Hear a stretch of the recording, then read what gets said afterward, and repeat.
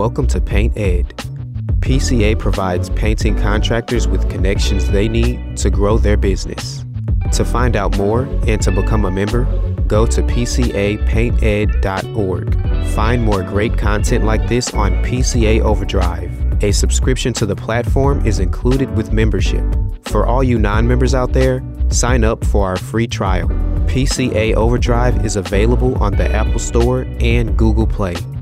This episode is sponsored by 3M, Conquer, and PPG.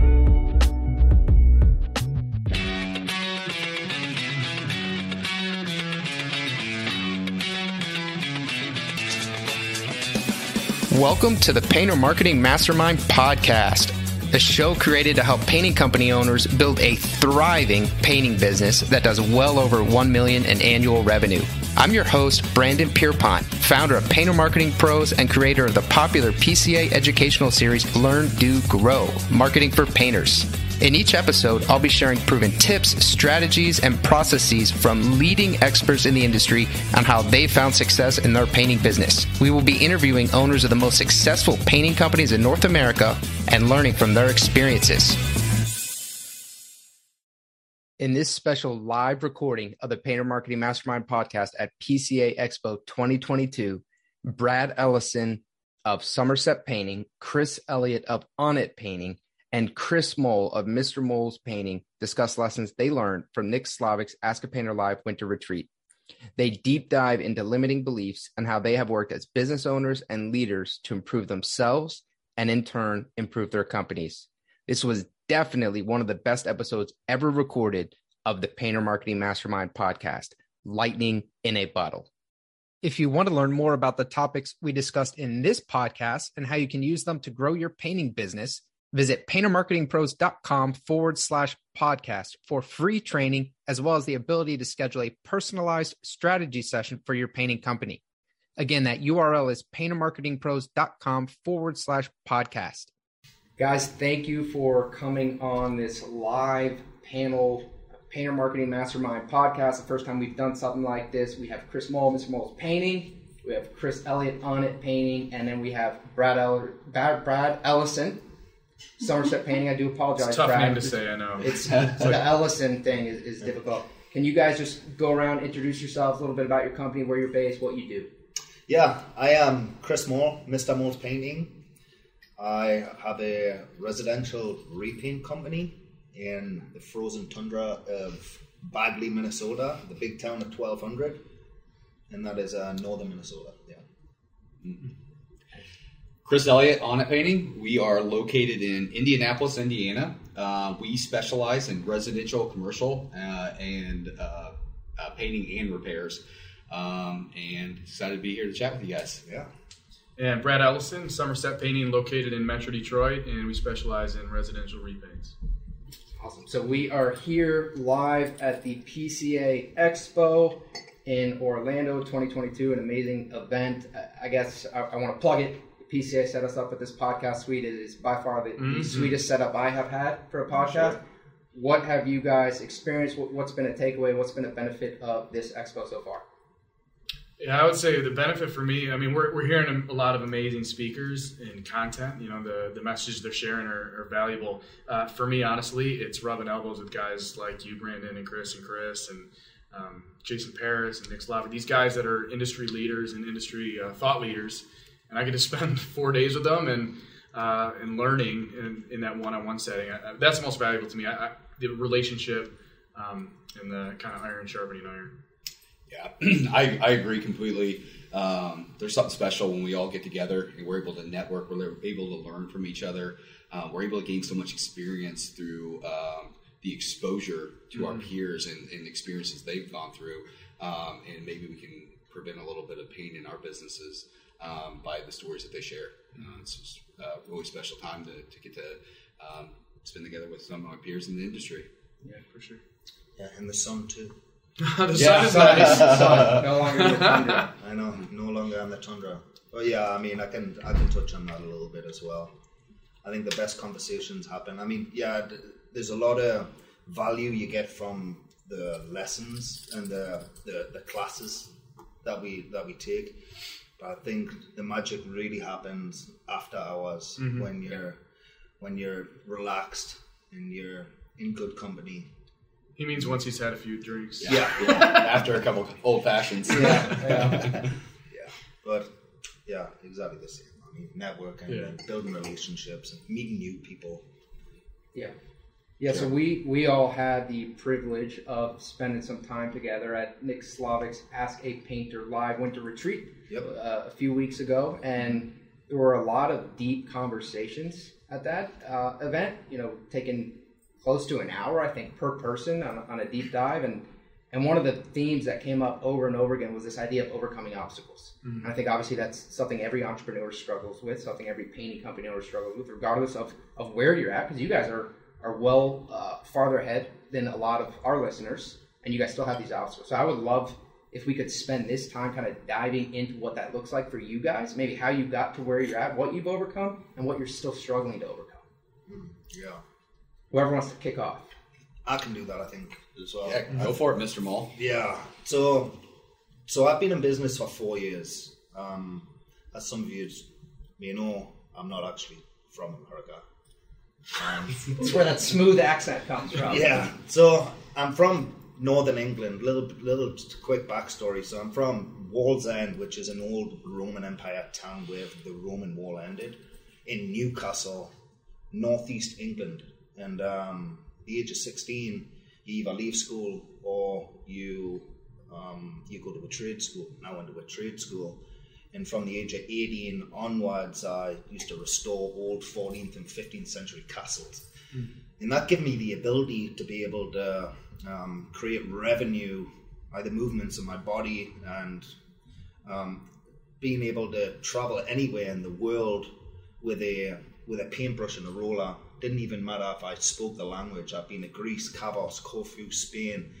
I've been Paris. I've been all over the world from a young age, traveling.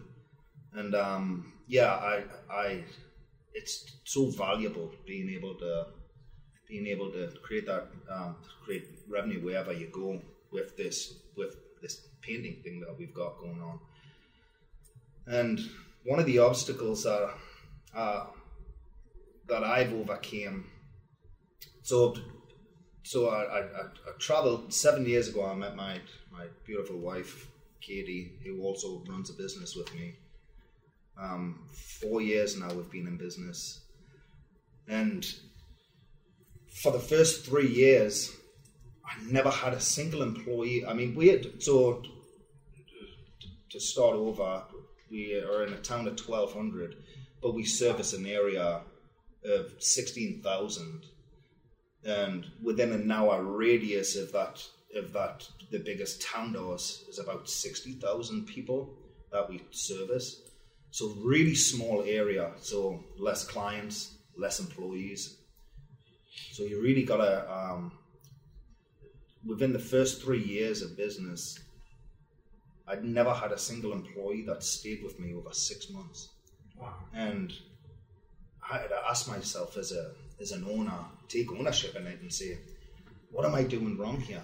What can I do better? And I met Chris Elliott, believe it or not. And his big thing is like leadership and being able to inspire your team. I learned so much from that. And I implemented like Monday morning meetings and find out what they want, celebrating wins, commiserating losses, IDSing on problems, solving them together, making them feel a part of something that's bigger than themselves. And one of my current employees now has been with me almost 2 years. Since we implemented them systems, we're now doing one-on-ones, which every quarter we're doing one-on-ones with each of our employees and being able to find out what their goals and aspirations are. It's really eye-opening. And it's really powerful. And So if I could jump in. Yeah. First off, I'm shocked that the number one obstacle you have is not the size of your market, right? I mean, I'm in Metro Detroit, and I envy guys in bigger markets than that, and I have literally, 2 million people within an hour of my house that I could service, right? And you have 60,000, which is the size of my hometown that I grew up in, right? So kudos to you that that's not your biggest obstacle and you've overcome that. How did you find employees? So you realized that you were getting these employees and losing them, and now you have some, and you through Chris's example, you are now developing leaders. Mm-hmm. But how did you find employees in such a small market? Like, what did you do to find them? Yeah, so it was a grind. The first 3 years, and it's just consistent posting, and I made a name for myself really on Facebook. Mm-hmm. And I'm a volunteer firefighter, so in my hometown, so it's doing a lot of community work and talking like it's a big thing in a small town. If people know that you've restored 14th century castle, they're like, oh my god, like it's huge to them, you know. So I just think being different has helped me attract people in that area. Do you have a specific message when you're recruiting employees for your team that you feel has really resonated and been able to help you capture the interest of good talent, good candidates? Yeah, I mean, in a way, yeah. I think it could always be better, but I think, one of the first lines is that I used to restore old historic buildings back in England. Mm-hmm. I want to teach you my craft. That resonates with people that you try to bring on board. Resonates, I think, or with the right people that you want to bring on board. Yeah, right. Yeah, because I think a part of it establishes you as an expert to some degree. Gives you a bit of authority, and then I think that emotion comes through. Is like, hey, I want to give this to you because if we can help our people acquire skills have utility. Yeah. And that's something they get to keep and use for life. Forever. Right? Forever. And there's something that I was trying to segue or give you a lob one up for you to knock out of the park there. But when you say your mission of, what is it? Oh, the happiest clients and the happiest employees. Yeah. Oh man, dude! Every time you say it to me, it's so clear, concise, and compelling, and it just it hits me on an emotional and a logical level, and it's really powerful. Yeah, I'll try to keep it simple. Yeah, but effective. I think it's a great message. Yeah, 100%. I think happy employees make happy customers. For sure. Yeah. And vice versa as well. Yeah, 100%. So, one of the things you and I were speaking a little bit yesterday, and you kind of were talking about what you just mentioned, which is you're trying to give people opportunity and really figure out what they want, right? Not just, hey, come work for me and I'll pay you X or I'll give you benefits and just assuming what they want. Mm-hmm. So when you're having these one-on-ones, when you're having these Monday meetings, what do they want? What can other people, if they maybe don't know what employees want, what do they want? Sometimes they don't even know what they want until they're asked the question, Yeah. So sometimes they just need somebody to be intentional about caring about them and wanting to know that and be involved with it and help them. I mean, it inspires people, And so you lose a lot of people because I didn't have that. I thought that the be all and end all was I'm going to teach you how to paint, right? And the best I possibly can. And I'll spend every single day with you, and I'll do everything that I possibly can to make you into the best craftsman you can be. Well, it's not really what they want. They'll learn about 80% of what I've got to offer, and they have they would either go out and start their own company or go to the next company that's going to offer them an extra $2 an hour because you haven't got anything more to offer other than teaching them a trade. So I had what else can I offer them? What do people want? So you ask yourself, what do they really want? What would I want? So you put yourself in their shoes. I think what I would want is somebody to actually be personable with me and find out what my goals, aspirations, what I really want in life. And yeah, the leadership thing. I think it's such a great point. I mean, we all get caught up in like what the compensation is, but people want more than just compensation, right? They want opportunity for growth, which is what Chris was just saying. It's like, hey, I'm going to sit down and I'm going to look at your what the opportunities for your growth trajectory with our company looks like. They want autonomy. They want mastery, right? They want leadership, right? And a big part of leadership is Chris was just alluding to with these one-on-ones is like being a good listener, just like coming alongside of them, listening to what their goals are personally and professionally, and sharing some of your wisdom and maybe help them on their path of pursuing that.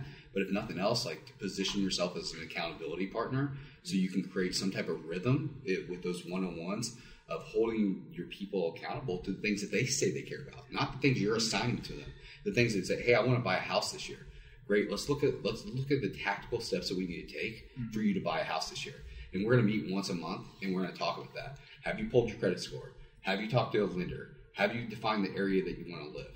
Right? Those are not hard things, but sometimes, like people, that Chris said, people just don't know what they want, or they don't know the path, right? And as a business owner, we've gone through a lot of hard stuff, right? Yeah. We've learned some lessons, and if we can share those lessons with our employees, then we impact their lives, and then that can get past the office. So I would say all of this is highly applicable and accurate for an employee-based model, and oftentimes not at all applicable for what I do, which is a subcontractor model. My painters don't want to learn how to paint. They already know how. Most of them have been doing it and been in the industry for 3 times longer than I have, right? Sure. But oddly, I run into the same issue that you had, Chris, in that crew retention for me when I joined Somerset was the biggest issue. Rick, my partner, would have crews, and he'd lose a crew at the end of the season, and then he'd gain 2 more, and then he'd lose 2 and gain 1 more, and it was like this never-ending battle of adding and subtracting, and he couldn't keep crews around. So when I came in and kind of surveyed the landscape of Somerset painting, I identified that as the number 1 issue. You know, almost everyone can identify with the fact that production and finding good workers and crews are the limiting factor to our growth. Most business owners can sell jobs. I know the 2 of you guys can sell a crap out of painting jobs, right? I can sling some paint jobs. That's never going to be a limiting factor. The limiting factor is going to be, can you find the people to produce them? So that's what I kind of changed the paradigm with Somerset. Is like, okay, why are these crews leaving? What are they unhappy about? Well, it wasn't that they wanted me or Rick, my partner, to mentor them or teach them how to paint or provide leadership or guidance. What they wanted was for us to provide as easy a process as possible. They want their lives to be easy, and that's my goal. How can I make their lives easier by working with Somerset Painting? So that's making sure they are compensated fairly, making sure that they have... Compensated quickly. Quickly, that was the next thing I was going to say, paid immediately upon the completion, and that I have work for them. Yep. Right? And if I can do those three things consistently, then they're going to continue to work for me. And then there's no reason for them to go out and try to find their own jobs or go try to find other contractors to work for.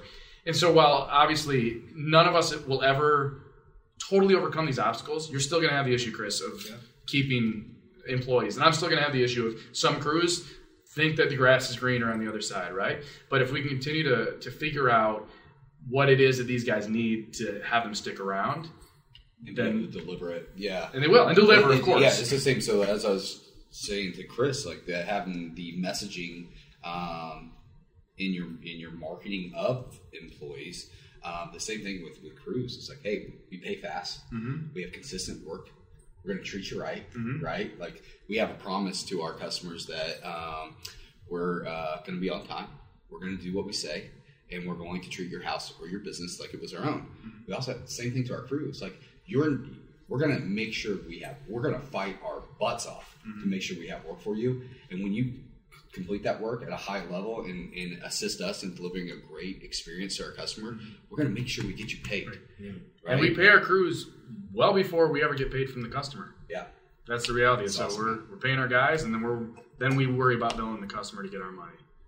Brad, how did you figure that out? Did you actually interview them? Was it trial and error? How did you figure out this is what's going to help retention with your crews? In speaking to the crew leaders, like what would incentivize them to continue to work for us?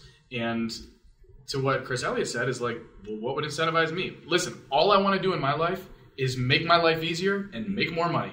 So how can I do that? Well, guess what? I found the opportunity to run. I'll take it. Right now, I found the opportunity to run a painting company and make a lot of money and not work that much. And when we were on the retreat, and Nick Slavic said something about, he was commiserating about some of his employees like not being totally satisfied with work and 100% satisfied working for him. We'll edit that part out. Yeah, no, keep going. Oh, was that in the circle of trust? You're doing great. Yeah. And I pushed back on him as like, none of us should be 100% satisfied where they are. And any one of us at this table, if another opportunity was presented to us tomorrow that we think is better than running Painter Marketing Pros or Mr. Moles Painting or On It Painting, you think it's better for you and your family, you should be willing to walk away and do something else. So that's the same thing for our crews, and that's the same thing for our employees, right? So it's our job then as owners is to create as hospitable an environment as we can so that they won't find a better opportunity. What if it's not all about retention? What if it's about making an impact on people's lives? Like I have a crew member of mine that just this one-on-one that I've done with her and these Monday morning meetings has made her a better, this is what she told me, it's made her a better mom, a better wife, a better firefighter, a better person all around by just being intentional and listening. I mean, there's something so powerful about just hearing someone out and trying to give them the tools to be able to overcome obstacles in the way, because nobody's done that before for them. Do you, this is going to be a little bit random, do you accidentally light houses on fire? Like, does everyone at your company have to be a volunteer firefighter to be a painter there? Or she's actually in a different town. So she's the next town. Okay. Yeah. Okay. So but yes, Chris, I've witnessed it. Chris does light houses on fire. Cut that one out. That doesn't. Working that brush too fast. Yeah. No, I think it's such a good point. I mean, we have to. Legacy. We should all want to invest in our people, right? What does legacy mean to you? It means everything. It means absolutely everything to me. What does legacy mean to you, bro? Well, for me, I mean, I have a very complicated family history, and my legacy for my kids is that they will not continue the legacy that I inherited from my family. And that's partly financial, but most importantly is like my parents are going to have a dad that's present and loves them. Sure. Right? And that's Amen. It's funny. Our parents either teach us what to do or what not to do. For sure, and you can take it both ways. They say hurt people, which is totally true, and I understand why that happens. But you have a response to your situation, and you can either take it as a negative or turn it into a positive. And I talked about this in Minnesota too. I'm not passionate about the painting industry, and I've said this publicly before. I'm passionate about helping people for sure. That's a nice thing. What I'm passionate about is my family, my faith, and fitness. And everything that I do around my life professionally is only done to serve those three things. Now, and that might make me sound self-centered. And when I say like I want my life to be easy, I want to make more money, the way to do that is to help people do those same things. And so you provide opportunities for other people to do those same things, and then guess what happens? You're rewarded with the things you want. For sure. And I think that this ties in nicely with the one-on-ones, because what you just said was so precise, right? It's these three things that I care about, and I've organized my life around being great at these three things.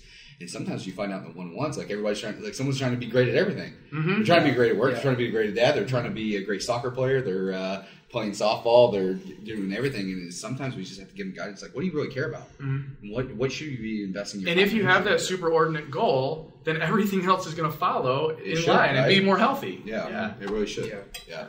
What was the book that we read? Grit. Yeah. So that kind of having one or two, and I remember the author was saying, she has this superordinate goal of her business and her career, but then she also has one of her family, and this personally helped me. Sure. Right, and I'd actually like to dive into this for a second because we were talking about this before the podcast started, but those goals sometimes directly conflict. right? During you spending time with your family, I think you gather strength. I know I gather strength from my family and motivation, and that's a lot of the reason I do what I do. But it's also, it pulls time, it pulls resources, it pulls emotional energy at times. And she said that's okay. You know, she has accepted the fact that there's conflict there. There will continue to be conflict there, and that's just okay. That is what it is. But I would love to, you know, we're all very family oriented here. We were touching on that, and I know we didn't discuss this beforehand, but I'd love to kind of touch base on those painting company owners who are out there grinding. Maybe they're 80, 100 hours a week. Maybe they're wearing all the hats right now. How do they justify that? Do they justify that? Does it make sense for them to not be spending as much time with their kids right now? What do you guys think? I think we're all in different stages and ages and phases of our business, right? There is a time where you need to grind, right? But you should be seeking to grow out of that technician position and be an actual business owner, right? So you can learn the art of delegation.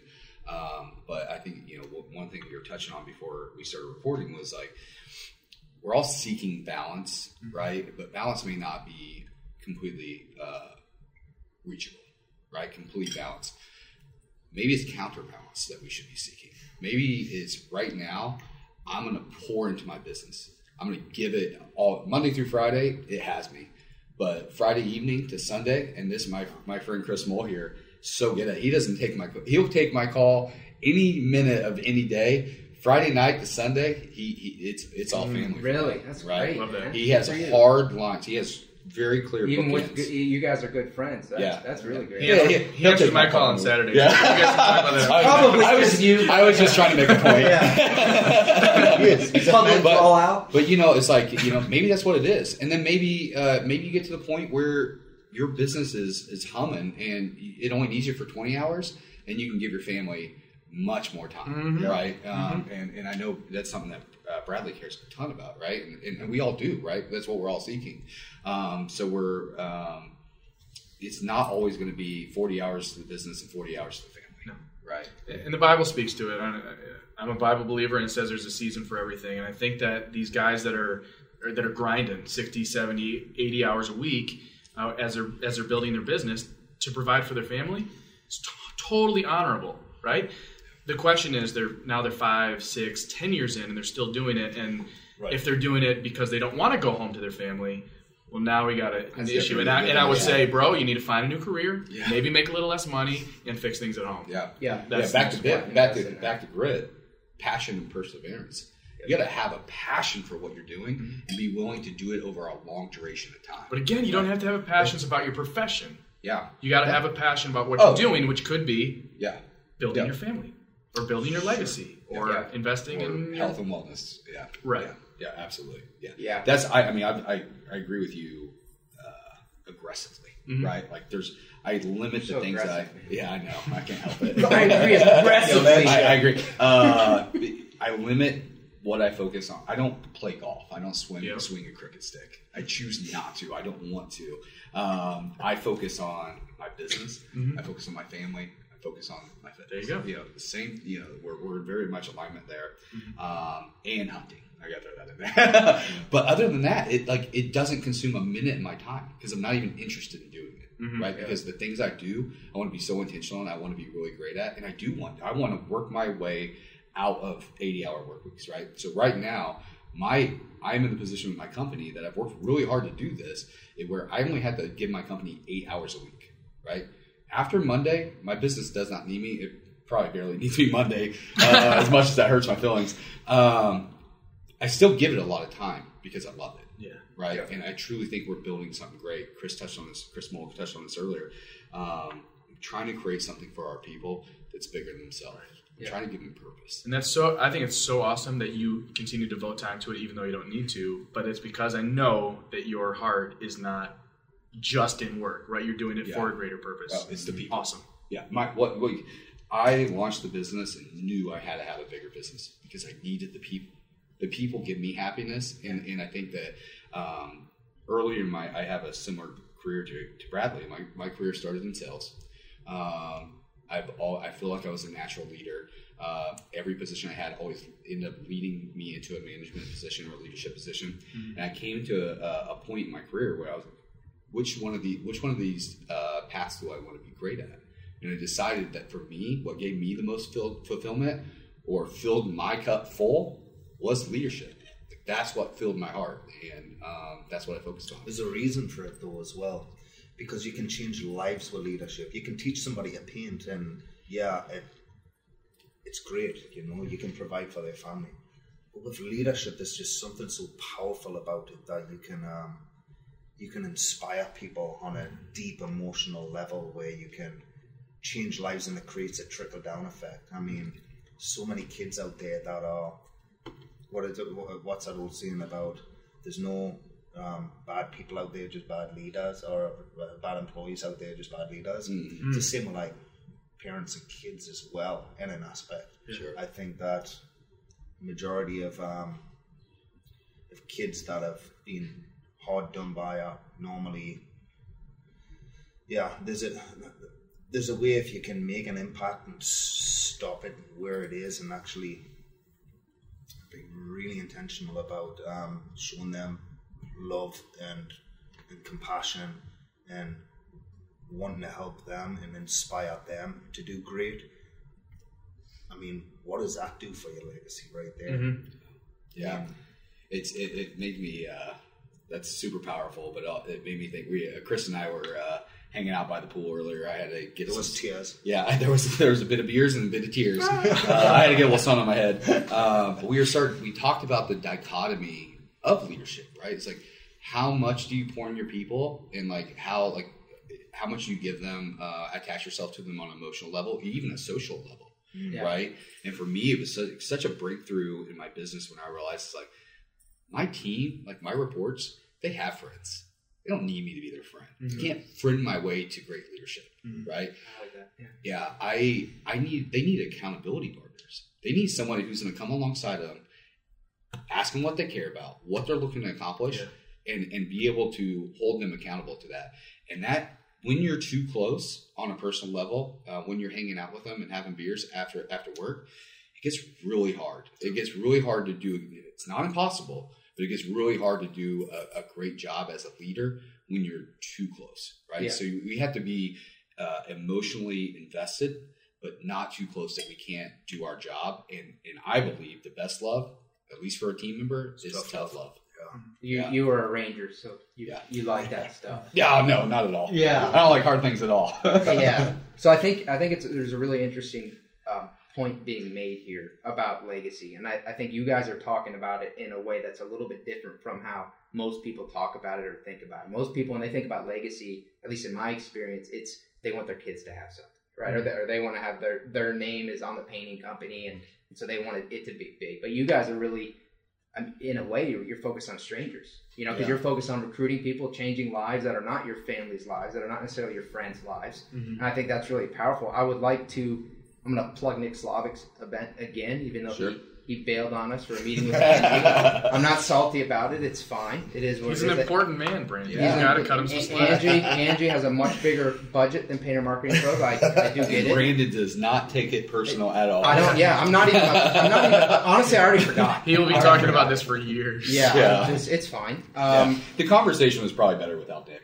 That's true too. Yeah, we're doing a deeper dive here. Yeah.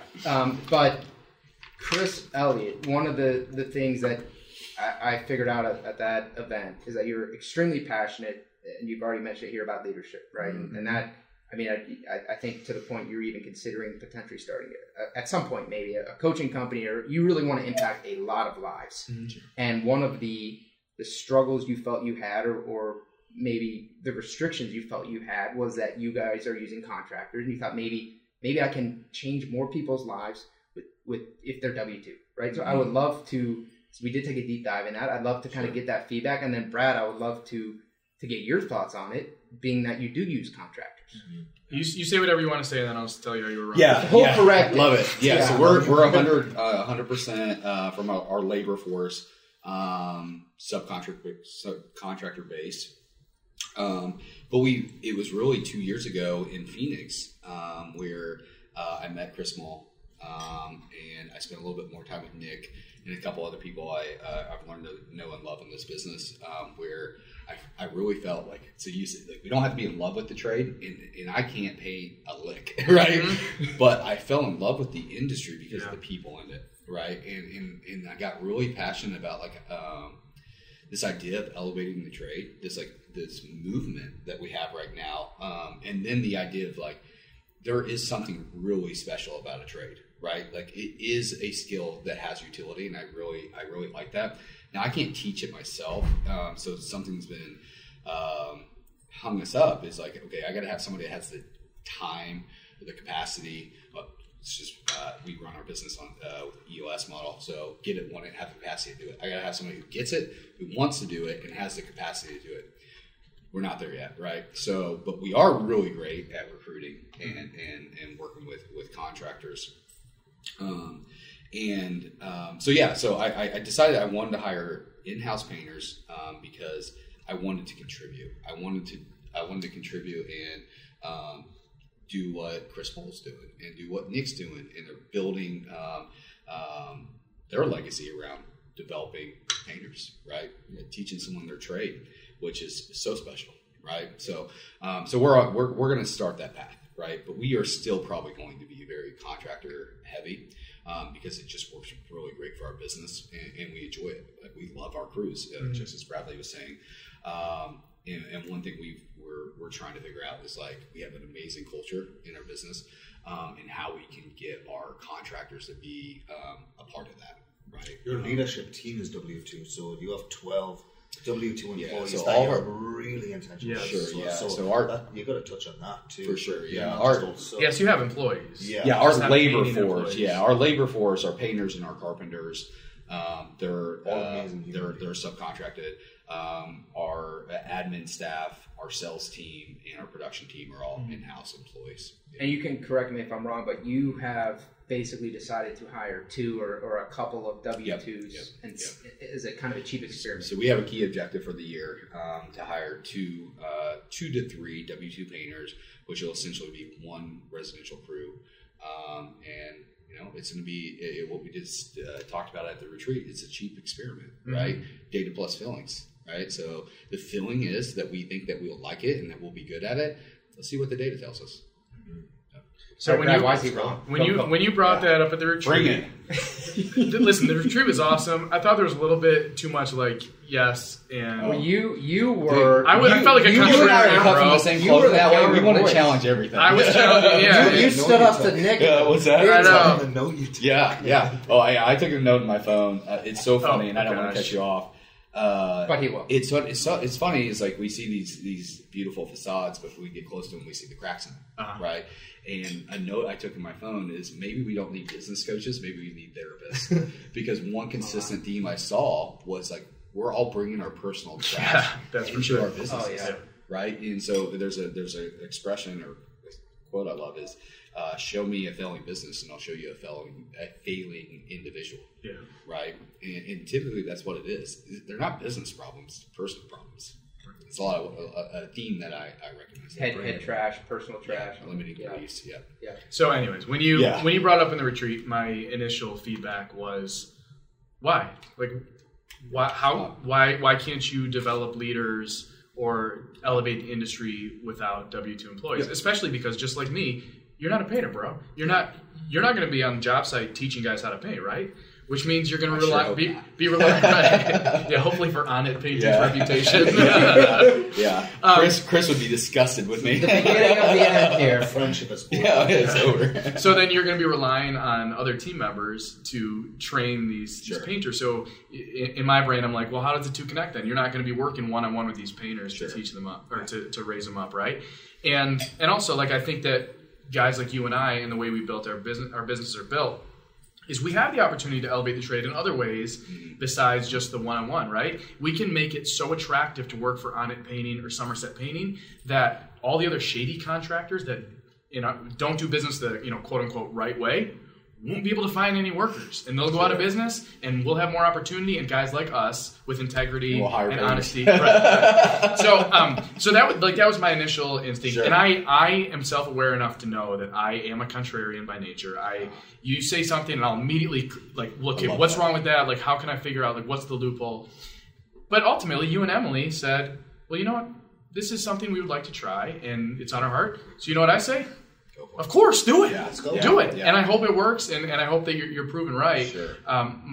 My goal, because even in the short time we spent together, I feel comfortable that I could challenge you, and you understand where it's coming from, from my heart, right? That best love's tough love, man. Yeah, and I just want you to consider. I don't want everyone to just be like, oh yeah, you should absolutely do it if that's what you want to do. It's like, but why do you want to do it? Should you actually do it? Sure. And then if you guys ultimately say, you know what, it may not work. We're going to try it. It's a cheap experiment. Then, of course, you should do it. Yeah. Right?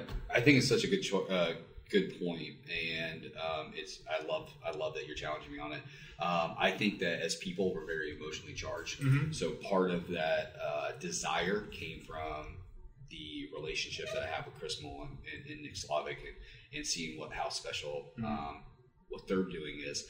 So I think it's great to challenge that. And I think the logical what I realized was what the logical balance to that was. It's a cheap experiment. Yep. Let's try that, right? And it's not about Chris Elliott's legacy; it's about Anna Painting's legacy. Sure. Now they're both, and they're not mutually exclusive. But it's like I don't have to teach them the trade for it to matter. Yeah, absolutely. Yeah. And when I was in my bubble before I met all of you guys and realized kind of what the industry was actually like, I was thinking the same thing, how do I transition to an employee-based model? But then I met Jason Paris, and I'm like, I don't got to do that. Subcontractors works, and he's building. Yes. He has a thriving company and a healthy company, and he's keeping 150 painters busy nonstop. That's pretty darn healthy. Pretty good. Yeah. And it kind of cured me. Though part of me, a lot of times I would like to have 2 or 3 painters on the staff, so I can say, I just need you to go do this. Right. Yeah. And we call that role a production associate. Uh-huh. So they do a bit of painting, touch-ups, repairs. So the theme of the Arizona PCA Expo, there seemed to be a theme of sub versus W-2. Mm-hmm. And it's everyone who has a W-2 model wants a sub model. Yeah. And vice versa. Vice versa. I wish. It's really... That'll solve all your problems. Yeah. At the end of the day, it's a people issue, and the an interesting thing about a trade business is the reason why they typically grow slowly is because we have to scale our operations as we scale our company, and so we're as Bradley says hey, I want to do $4 million in revenue. Well, marketing it is a factor, selling the jobs is a factor, but then having the capacity to be able to produce that, and I think as business owners we have to dig in and be really strategic and tactical on what is our labor force, and so again, and we've talked about this again before, but our permission to play should be, if we're really going to elevate this trade, the quality should be there. That's the table stakes. You want to sit on the table, you got to be able to paint well. I don't even know why that's in question. So then it becomes so we know we're going to deliver a great quality product. Then how can we make it easy? So our tagline, I love that you were saying that earlier. Our tagline for our business is we make it easy. Yeah. And we mean that with everything. Mm-hmm. We make it easy to find us. We make it easy to understand us. If we make it easy to sign up for an estimate, we make it easy to go through the estimate, to get the proposal, to do the job with us, and to pay your bill. Yeah. Right? Yeah, and then to find us again when you're ready to hire us for the second time. Yeah, there was a staple that you guys remember, that commercial with Staples Easy Button. Yeah, it was I always think about that commercial with everything. I think it was Chris actually carries one in his pocket. You can carry the Easy Button. Yeah. But Chris Elliott, it made a really interesting point about kind of scaling up, and I know one of the decisions you've made. So you're at $3.5 million right now, and you said prior to us starting filming the podcast that you could be over 5 right now, but you've been very intentional about your growth. Can you kind of speak to that? Yeah. So I believe we could have been north of $5 million if we were willing to sacrifice our quality of life for ourselves or our people, right? But we wanted to be really, really careful on the way that we grew and scaled our business. And one of the ways that we had success with that was implementing EOS. And I did it over a 2-year period, but it created such a great framework for my business that now like we're in a really, really great position to grow. And so we're forecasted for 3.6, but so we now have 2 residential sales reps and 2 commercial sales reps. One just started this month. He transitioned from a residential sales role, and we've had 1 commercial sales rep who's been focused on commercial sales for a year. And we say 3.6, it could absolutely be over 5 this year, and we're very well prepared for it. So we have a position in our company that's a scheduling and recruiting coordinator. And the theme for us, for him this past year, was that we are going to have a network of contractors. Yeah, like we will have capacity. Like we with conviction, we have capacity. So we sell the job. We're going to produce it. And we're going to produce it at high quality. I love that. Yeah, you will make it happen. So Chris Mole, you've kind of gone dark on us. I know you just you soaking it all in. You have a lot to add, right? And you are in this tiny little area. I think I'm guilty of it. I know that. I think we look for excuses, right? As entrepreneurs, we want to find a reason why if something doesn't go well, it's not our fault or it was outside of our control. I think the blessing and the curse of being an entrepreneur is it is always your fault, right? Anything that ever happens, it's your fault. Taking extreme ownership. 100% accountability, 100% ownership. You are in a tiny little spot, man. You're doing almost 7 figures, right? And you're in this, I mean, what the hell? It's like a high school where you live. So can you talk to that? Yeah. I mean, it was a grind at first as well, you know. It was them 80-hour weeks. I was out there being consistent and persistent and putting my name out there and giving back to the community. I feel like in a really small, tight-knit market, you have to be really involved and give back and care. And it's hard, man. It is. It really is hard.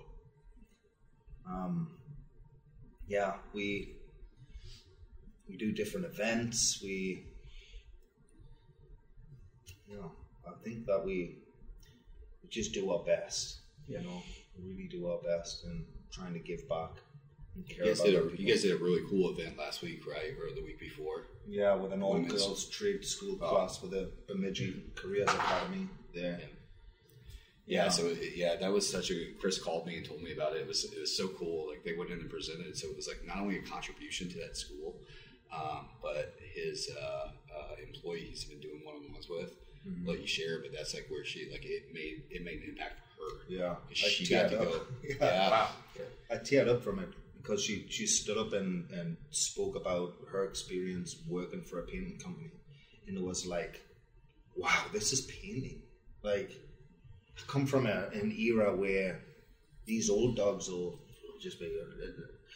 It's not like this, you know. It's really not like this from where I came from. It's only just recently that everybody's been so open and wanting to help each other, like inspire each other to do better, because we all do better when we do better, right? Yeah. I mean, as cliche as it sounds, elevating the industry, right? And I'll give all kudos to Chris, man. I mean, and he's been a mentor to me for the last 2 years, an accountability partner. We talk weekly, like sometimes daily, you know. So I think like finding somebody that you really trust and care and love and really look up to and doing the same back. And it really helps you build the team. And what do you say about your reality, your experiences? Yeah, your expectations and experiences create or construct your reality, right? And I think we talked about that earlier as well. It's like there's people who are going to participate in this expo, and their expectation is that it's going to be competitors and enemies, right? And they're going to come and they won't contribute, and they're going to fly home. Keep their secrets. Yeah, they're going to not be willing to share information. It's a mindset thing. Yeah. And they'll fly home and they'll say, well, that was a waste of time and money. Yeah. And there'll be other people, as Chris said, that are like willing to be open and contribute and share information and challenge. I mean, like these guys I respect so much, right? The attribute, like Chris, like has the passion that will light the world on fire. And Bradley has like, the reason why he's willing to challenge is because he cares. Yeah. Right? That's love. Yeah, if I care, hey, do your thing, waste your money. Hire employees. Right? Right. Yeah. I won't challenge you so you can go do it the hard way, right? Yeah. And you did it, just kind of props, you did it in a legitimately uncomfortable way. I mean, we 100%, I think, had group think going on. I mean, I know one of the things you did is Nick was he was going very deep in something. Everyone's kind of nodding. You're like, that's stupid. Yeah, I mean, I did not say that. I didn't say that. That may be what you heard, but that's not what you said. You didn't say it's stupid, but you 100% took the opposite way, unapologetically, logically, and said, but why? Why are you saying that? Well, part of that is my sales background. It's like Nick expressed his need as I want my employees to be 100% happy. And what's the need behind the need? Like why? Why do you need that, and why do you think that they need that? And I've had formal sales training, so I think now it's just ingrained in my brain that's my response is, if you want to have employees, like, but why? Right. Like really, what's the purpose, and will it achieve your? Yeah, and I think part of that is the technical training, but man, part of it is like I picked up on that passion too, man. Yeah. I think you do have a passion for this trade. You showed up to that event, and you showed up to this event. So willing to be open and share information. Yeah, and I don't want to be misinterpreted. Like it's not. I think this industry. Yeah. Oh my gosh, how lucky am I, and how blessed am I that I stumbled in to this industry. Life, though. Well, in general. Thank you.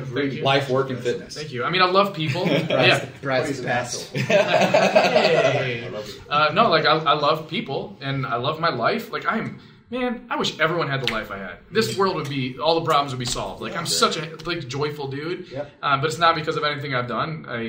I've been blessed with an amazing wife and an amazing career, and now 2 amazing kids, and I get to do things that make me happy, and I want to provide that. I want everyone to feel that, right? And that's the nice thing about this isn't competition. You're not my competitor. It's not the NFL. If On It Painting wins, if Chris Elliott wins, Brad Ellison doesn't lose. We can all win. And I'm smart enough to know that I'm not the smartest guy in the world. Why would I try to invent a new process for a painting company when Chris Elliott and Chris Moll and Jason Paris and Nick Slavic and all the guys that we know that are here this week have already done it? Yeah. I'll just steal all their ideas and implement them in Detroit. Yeah. And now guess what?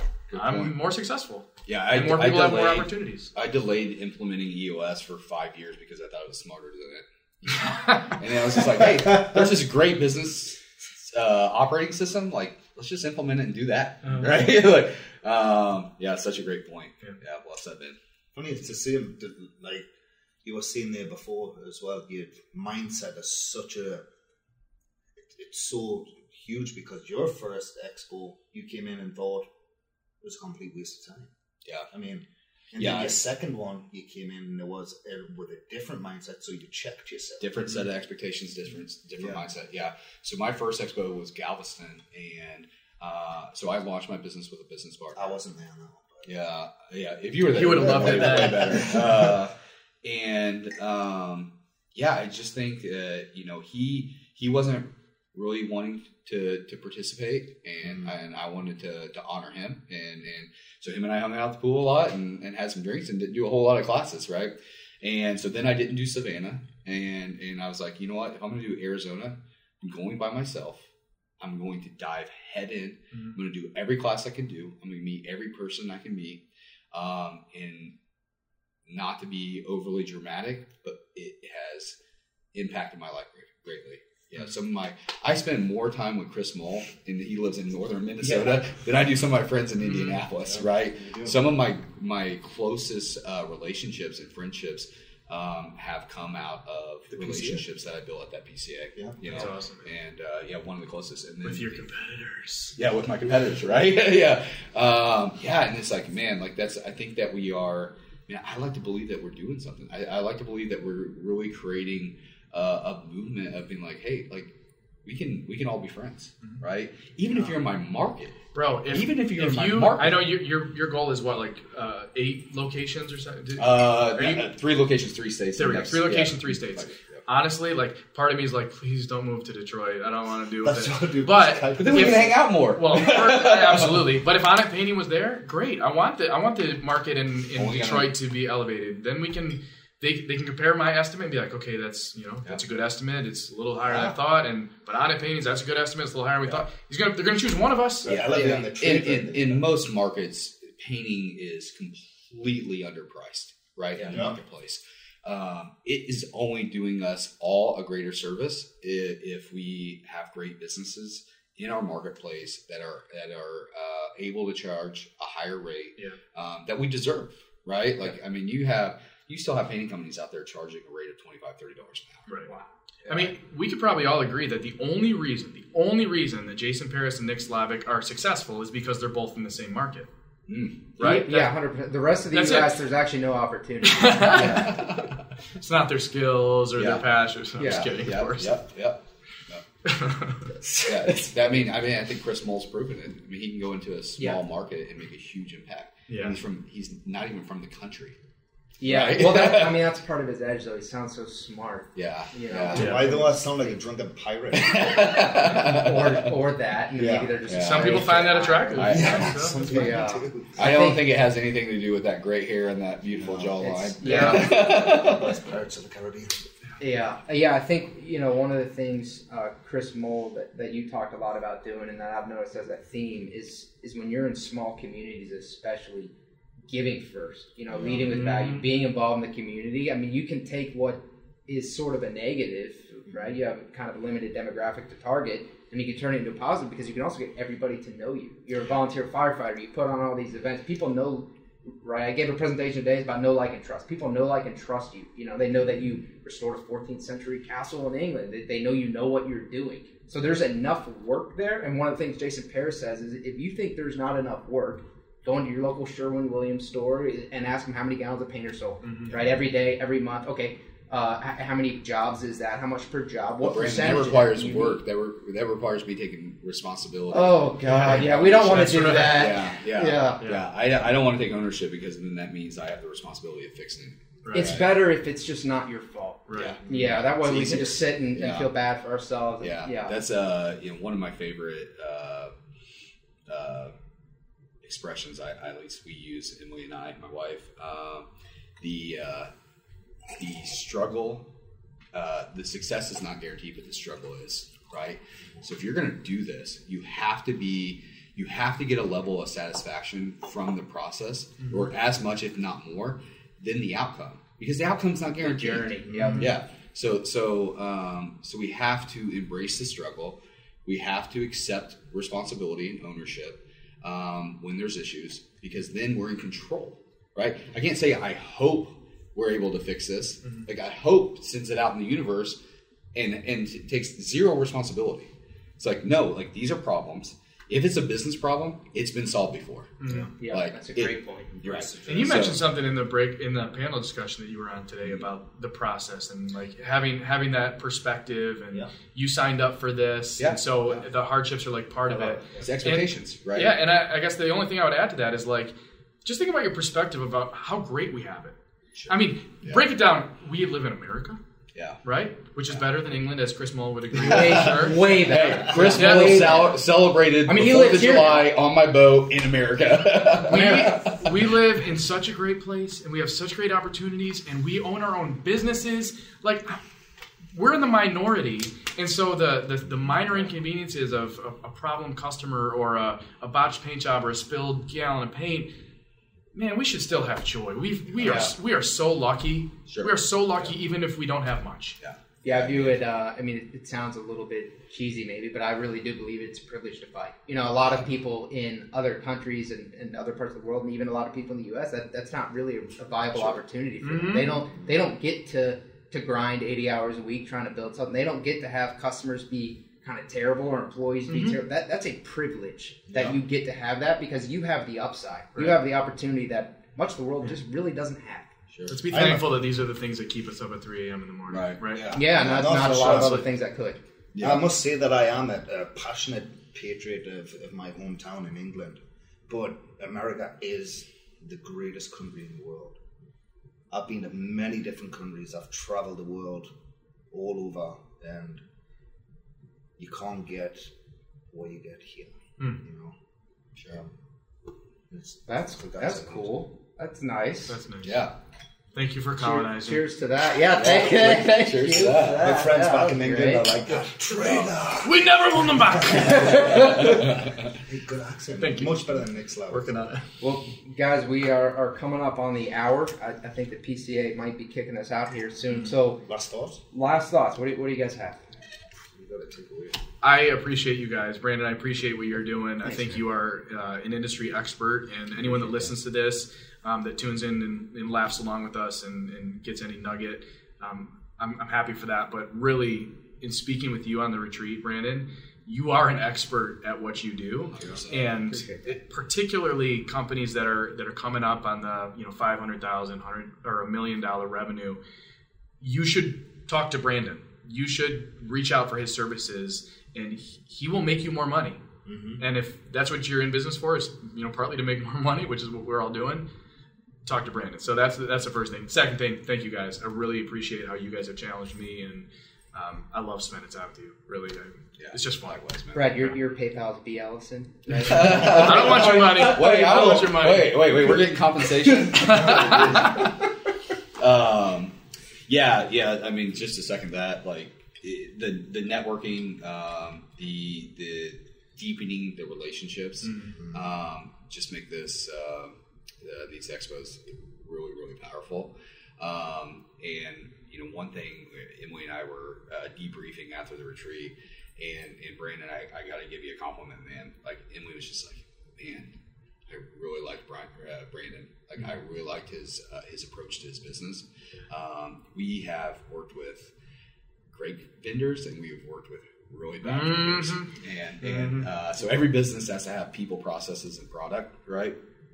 People is such a big component, and that's people in our organizations. That's our contractors. That's our vendors. I know what it's like to work with a bad vendor, and I believe in my time with you that you're a great vendor. So I appreciate that. Yeah, absolutely. And going to these retreats and doing these PCA events, he doesn't just like go on the panel and then that's it. He sits in his room. He actually sits down and cares about. So back to what we were talking about before as well, about how to retain employees. I mean, you're already on that path as well, like subconsciously on how do I engagement and actually caring, ask them what they want. Really intentional. You actually sit down and care about what people want and what their needs are. Like it's not it because you know what the end goal is going to be, but you're like enjoying the process on the way there. Can be enjoyable. Yeah, and you're putting in the effort to understand what painting contractors want and need. And I think there's a lot of marketers that provide marketing services, but you specialize in painters, and you are investing the time to learn what we need and want. So this was nice. I didn't expect that to be the final. I appreciate you. I mean, you're on a personal level, you're a terrible human being, but I am the worst. Your services are valuable. Yeah, you guys are going to leave the podcast. We are not going to get a drink. Bye. Let's just hope everyone hasn't stopped the podcast by this point. No, they didn't hear the plug. They didn't hear the shameless plug. The PC, I can just move this part out. Yeah. God, we appreciate your contribution to our industry, man. Yeah, you're doing a great job.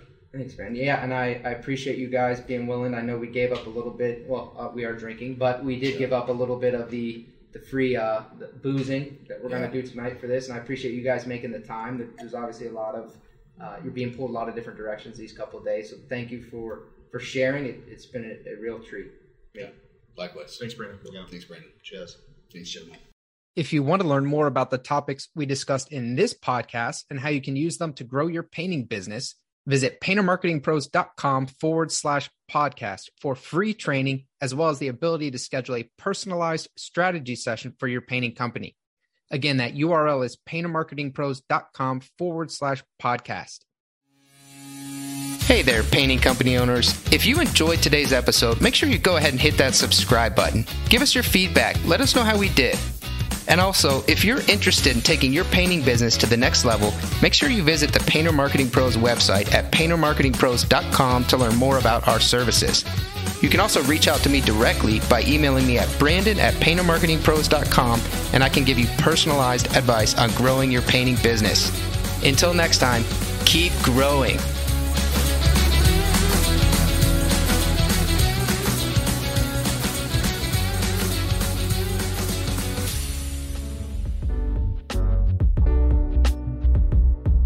Paint Ed podcasts are produced by the Painting Contractors Association and is made possible by members and industry partners. To find out more about upcoming education opportunities or for more information about joining PCA, visit pcapainted.org.